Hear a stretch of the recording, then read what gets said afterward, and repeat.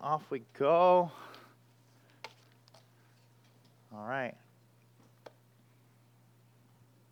So we are in between series right now. Next week, we're actually starting our sermon series in Genesis. So we're starting off Genesis next week. But in the meantime, I want to kind of follow up on what we talked about last week. We talked about how we're called to cry out to the Lord to give us the things that we need, namely that the eyes of our heart would be open. That the eyes of our heart would be open. That we'd actually care about this gospel message. And that we'd seek to love Jesus and run to Jesus and put our hope in Jesus. And last week we talked about how one of those things is that Jesus offers us power. He offers us the power that we need to persevere in the Christian life. Now this week we're talking about that same perseverance, that same seeking after Jesus, looking for him to give us the things that we need. But ironically, we're looking at it kind of from the other side. Today we're looking at the weakness of Jesus.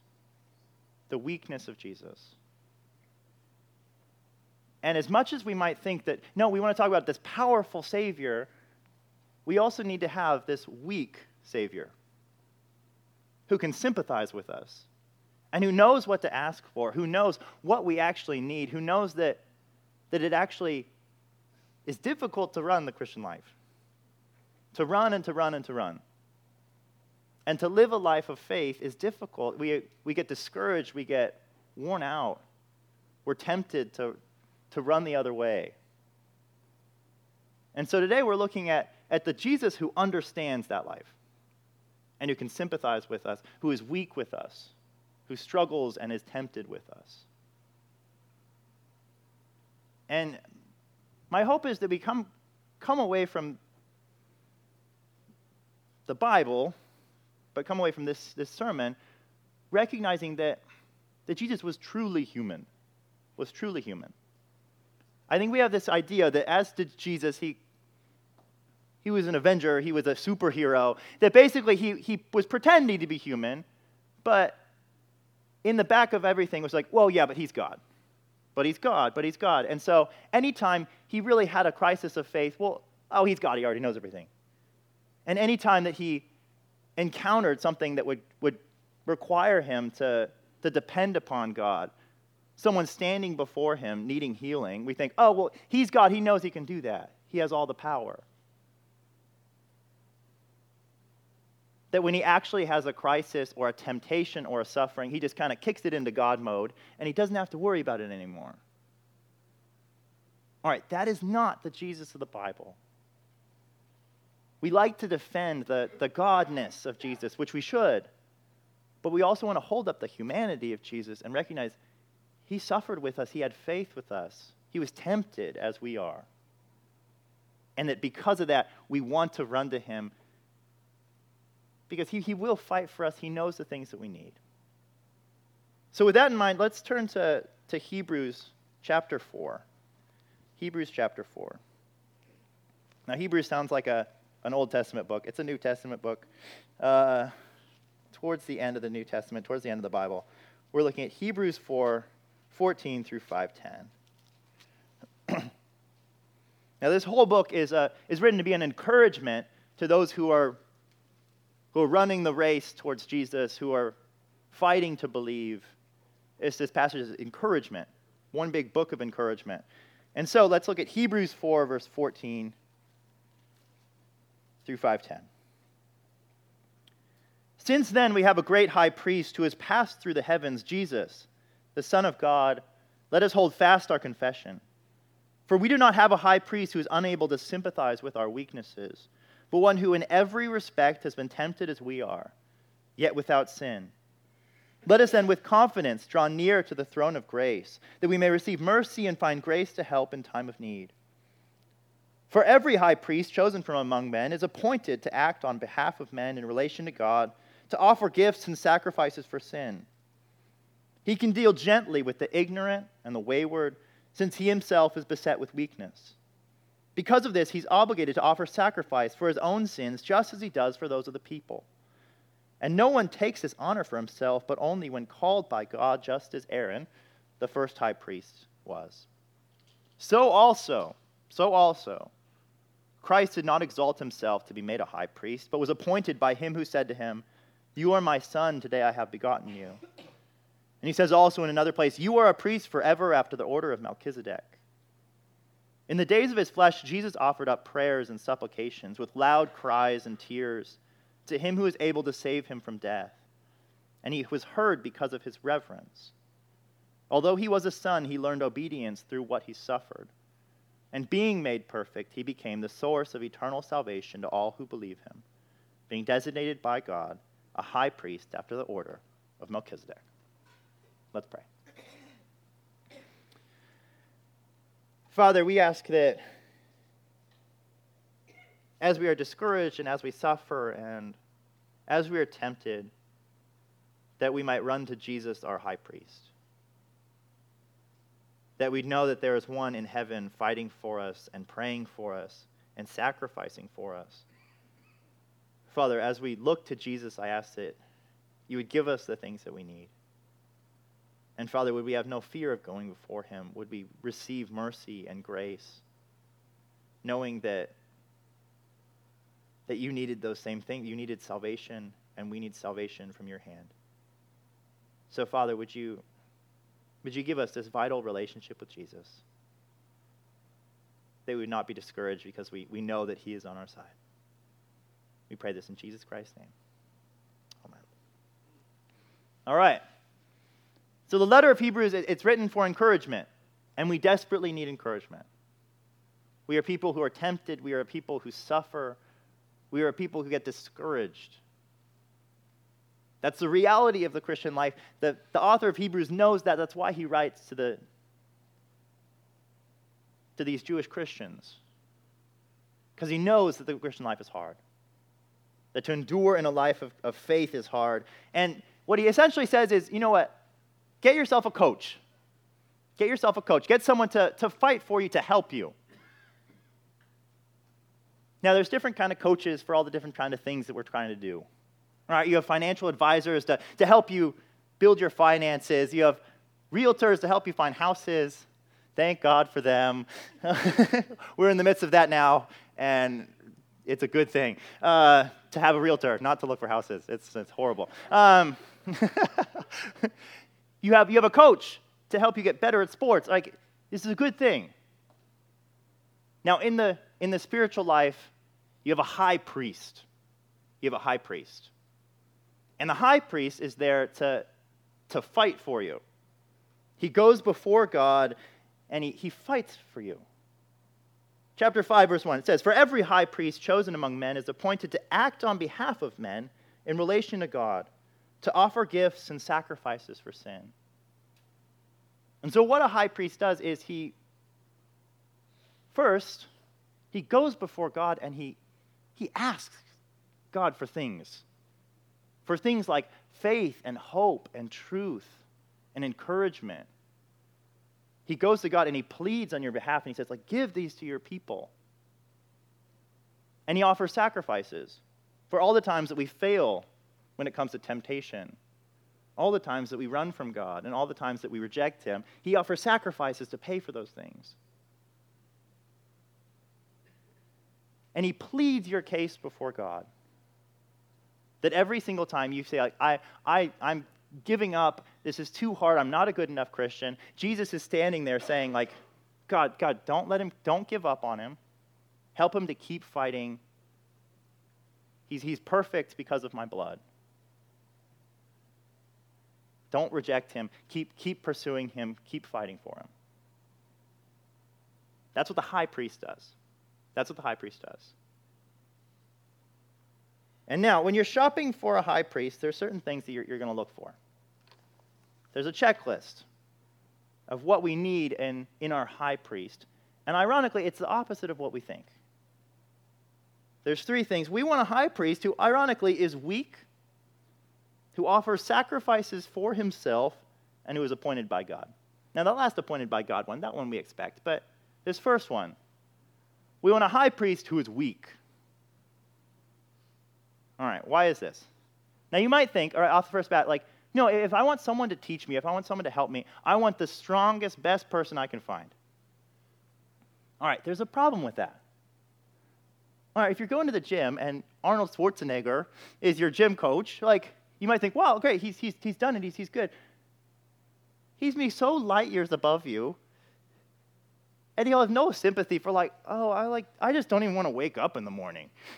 And what's he going to say to you? Like, I'm not doing the Arnold voice. No. Everyone was waiting for it. Everyone's like, oh, I do have like a thing wrong with my voice, so it's going to be real deep. But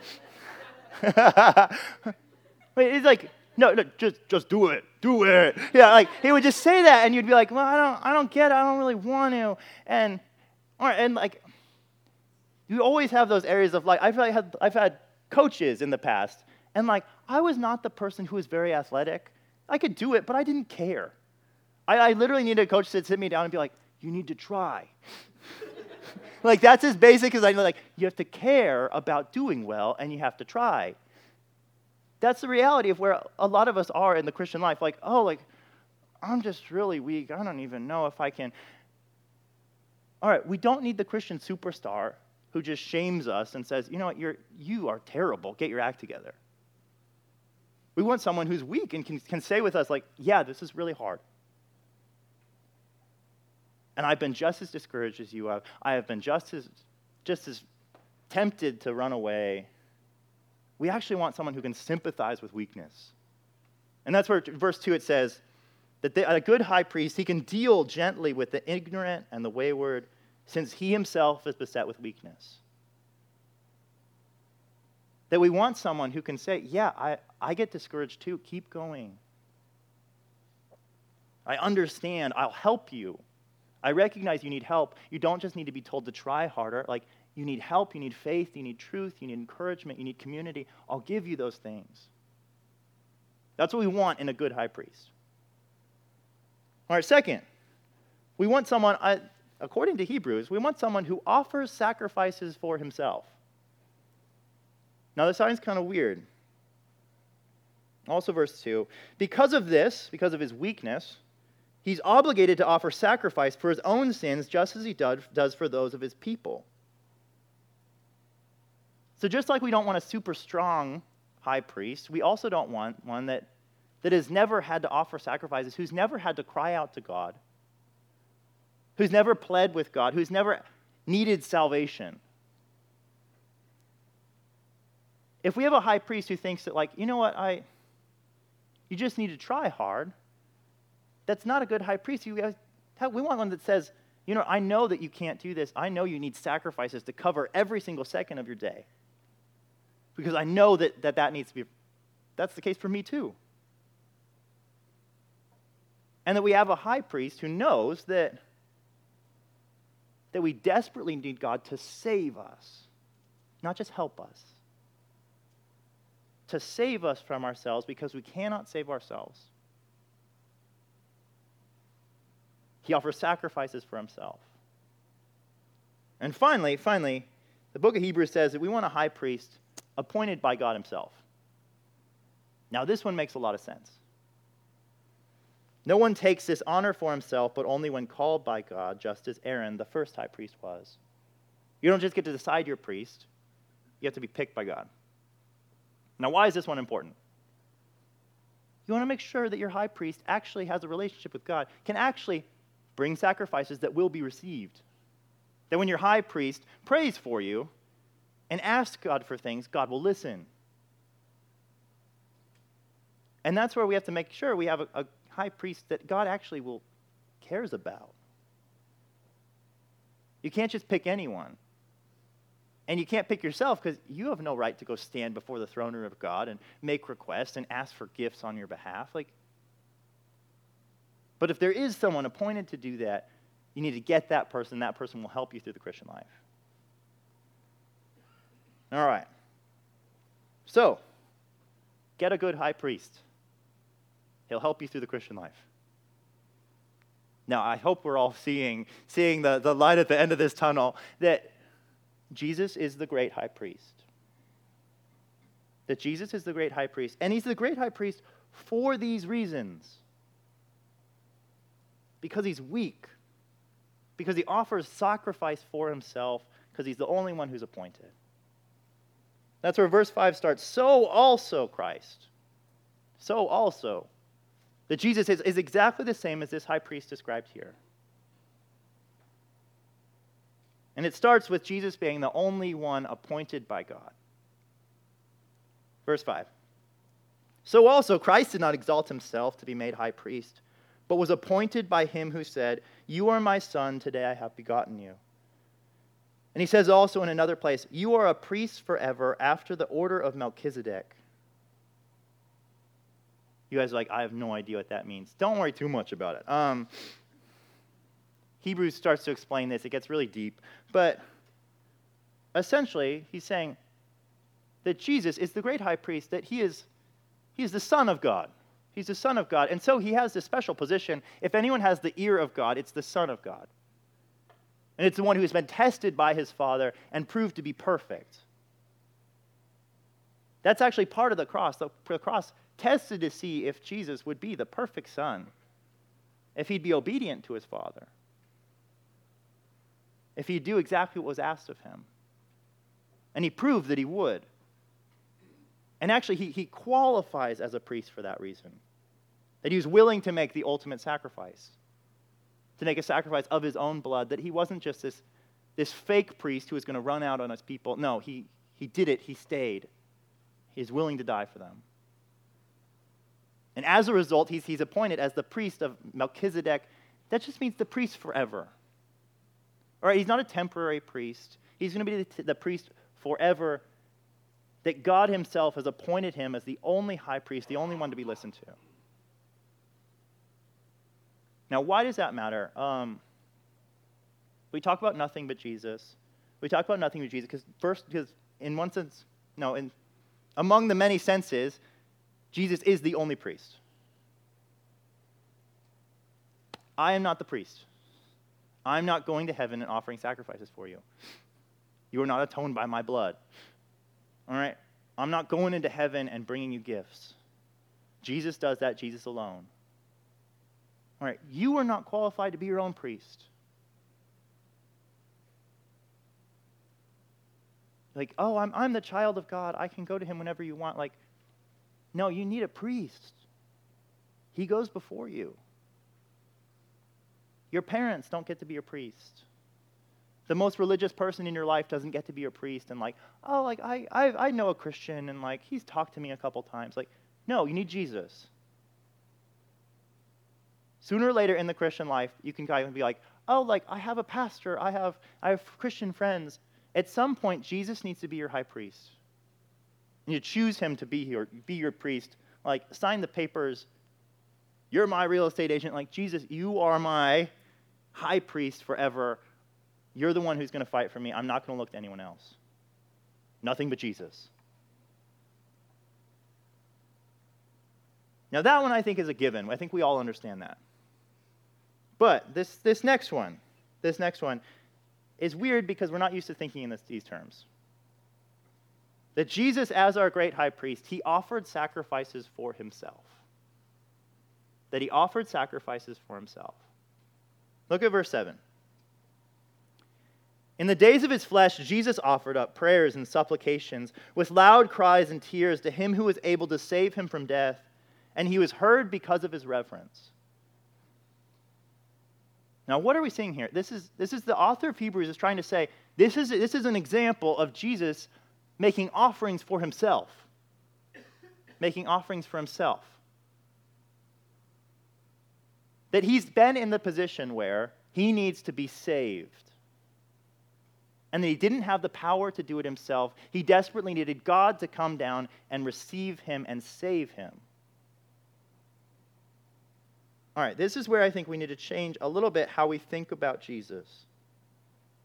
How we think about Jesus. We say, yes, Jesus is the Son of God.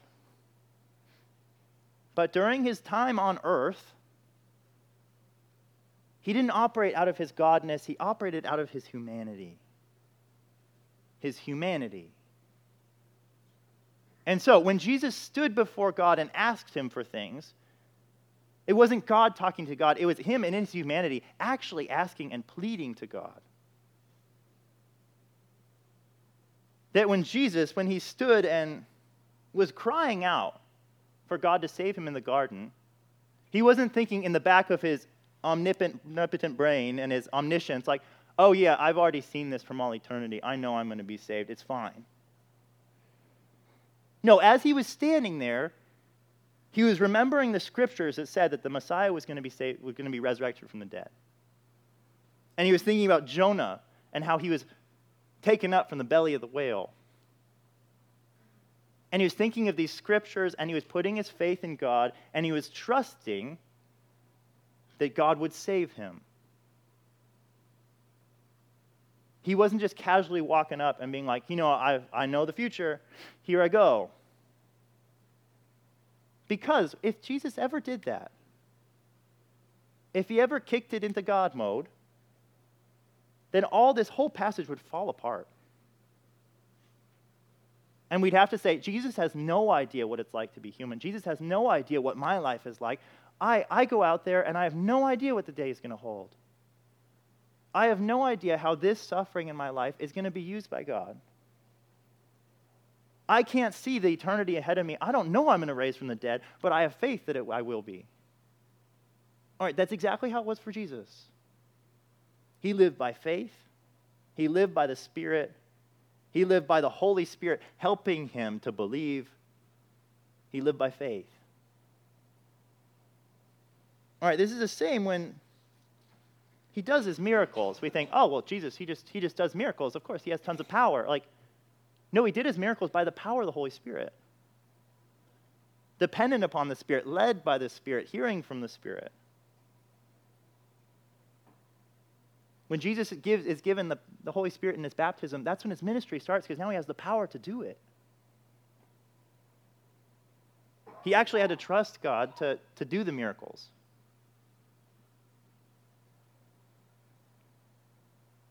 All right. Why do I say this? I say this because oftentimes we say this thing where we say, you know what?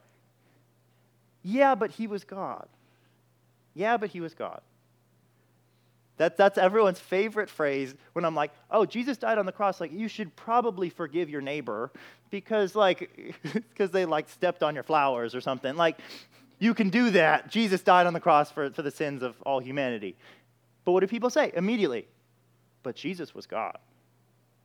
But Jesus was God. All right, that is an insult to Jesus because it totally downplays the work that he did. When Jesus did it, when he walked this life on this earth, he did it in his humanity. And it's an insult to his work to act like, well, he just had supernatural power at all. No, he wrestled through as a human, as you and I try to each and every day. But he actually had faith.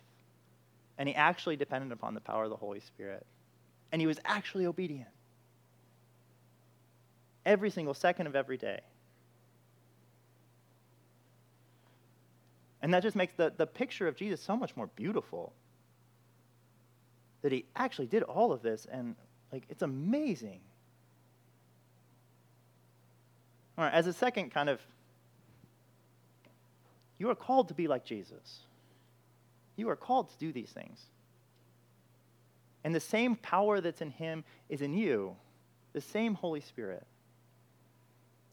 And so don't think oh, the difference between me and Jesus is that he's God and I'm not. The difference is, no, he had real faith. That we are ye of little faith. We are broken people. We love sin. We are tempted and tried. Now, why do I say that?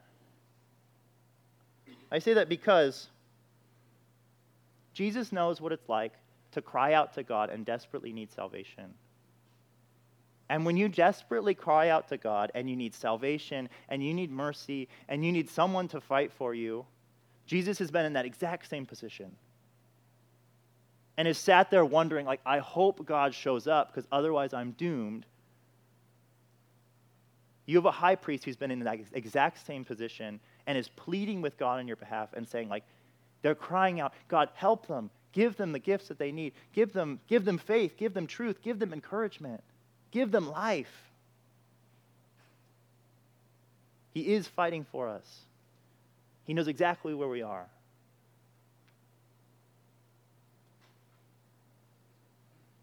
When you cry out for the blood of Christ to wash over you, for salvation to be yours, Jesus has been right there, and he wants to give it to you. He wants to give you the same salvation that he desperately needed. Finally, Jesus was weak. Jesus was weak. Verse 8. Although he was a son, so not because he was a son, but although he was a son, yes, he's a son of God, but he learned obedience through what he suffered. And being made perfect, he became the source of eternal salvation to all who obey him, being designated by God a high priest after the order of Melchizedek. So what is this saying? He had to learn obedience. He had to be made perfect. At some point, Jesus was weak, and he was immature, and he was ignorant.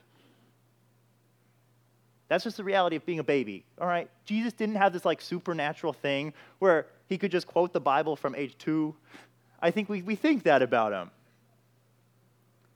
And that he never had to mature in the sense of I need to suffer so that I have compassion for people and grow in understanding. No, he did. And Jesus read the scriptures to understand what God was like. There was a point where he was ignorant to who God was and to his own calling. He had to learn these things. That's where we see pictures of him at the temple just eating up the word of God. He knows how to deal with the ignorant. For those of you who feel like you don't know anything, Jesus has not known anything and has had to start from the bottom and had to grow.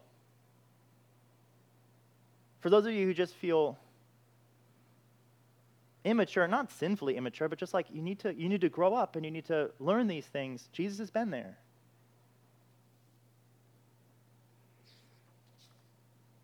If you feel like you're tempted and you're suffering and you're constantly wanting to look back, Jesus has been there.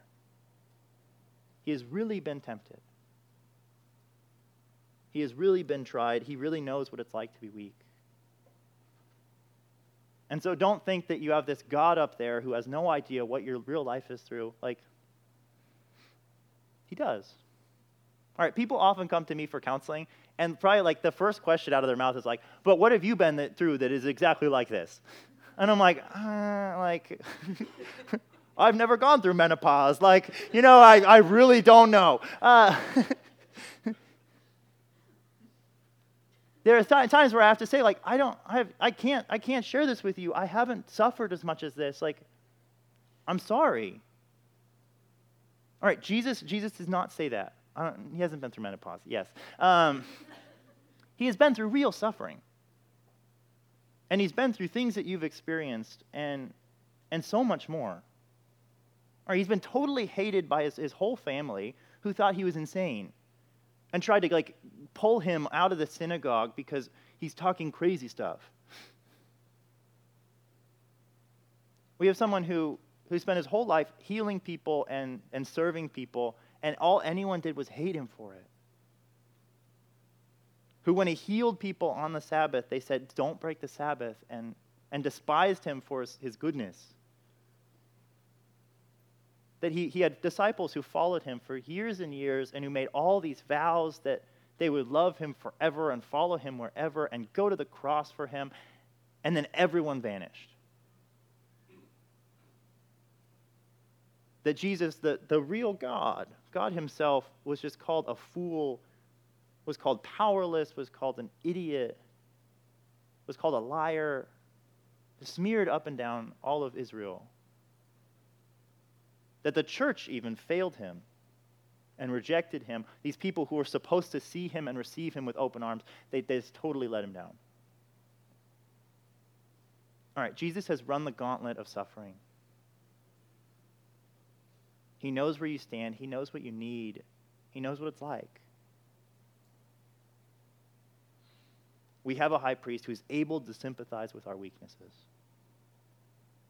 And that's why we give you nothing but Jesus, because Jesus needs to be your priest. Jesus needs to be your counselor. He needs to be the one getting you through these things, the one fighting for you. Don't let anyone else have that role. It needs to be Jesus. All right. What do I call you to do now? What do you do with this? All right. I did this kind of out of order because at the beginning of this passage are where the commands are, the things that you're supposed to do. And so looking back on this chapter 4, we're told to press on, to keep going. Verse 14. Since then, we have a great high priest who's passed through the heavens, Jesus, the Son of God.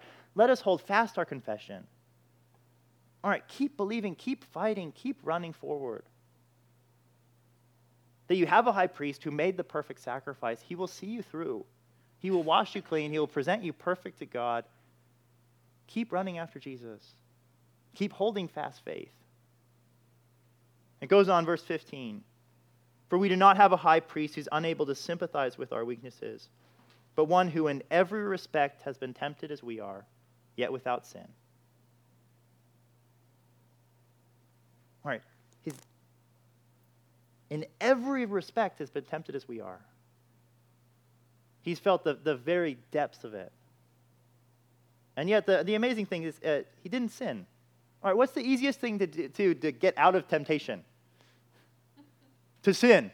All right, if you're like, oh, I'm being so tempted to sin, like, oh, if I sin, the temptation goes away.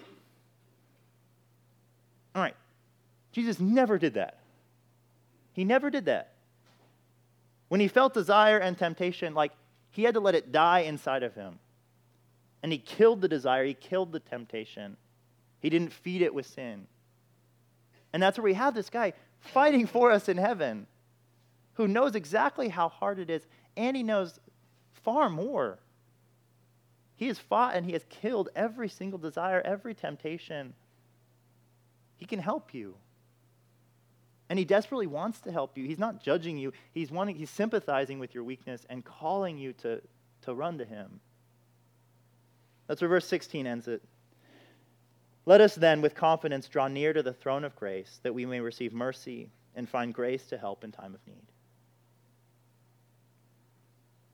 That Jesus sits on the throne of grace, where he gives us gifts that we need in our trials. We often think of grace as forgiveness for sin, which it is. But they're gifts of all sorts, like the gift of faith, the gift of trust, the gift of hope, the gift of encouragement, the gift of salvation. That he knows that we need these things. And the author is pleading, like, go to your high priest, ask him for these things, run to him. He cares, he wants to help you. Please don't try to do the Christian life without Jesus. That's just foolishness. Keep running to Jesus for the things that you need. Amen? Amen. All right. Any questions? Yeah. Sorry? How's your realtor doing? She's crazy. She won't give us a break. We give up. Any questions? Yeah, Dan. This idea of learned obedience. Yes, learned obedience. Thinking about what that means. In my life, my learned obedience came through errors and sin, and Right. I learned from those Right. things. But Jesus did not sin. Right. So how does it become a learned experience? Okay, yeah, that's fair. Yeah, so this is confusing because we think, okay, if you grew and if you matured, you must have grown from sin and failure. All right, no. I'm going to say that, like, the person who grew up in, like, a little greenhouse of perfection, all right, maybe they, like, you could say they didn't sin very much, and you're like, oh, great. But they'd still be immature because they'd never have to face trial. You'd never know what was going on in their hearts because it was never tested. If you raised your kid and said, like, oh, like, you'll never have to make a hard choice. You'll never have an opportunity to sin, so you'll be perfect. yes, they would be, in some sense, perfect, but they'd be so immature. Because if they ever get out of that little box, they'll be utterly destroyed by all their temptations, and they'll have no real root. They won't have anything deep going on. Because they'll have never really fought anything. They'll have never faced a temptation. They'll never have made a choice between good and evil. And so I think that's where we're looking at Jesus. And we're saying he wasn't sinning and then stopped sinning. It's just that he learned the depth by which he was called to have faith. And the depth by which he was called to obey. And how much love really requires of him. Even death itself. That he learned those things through suffering. Because that's really the only way to learn them. Any other questions?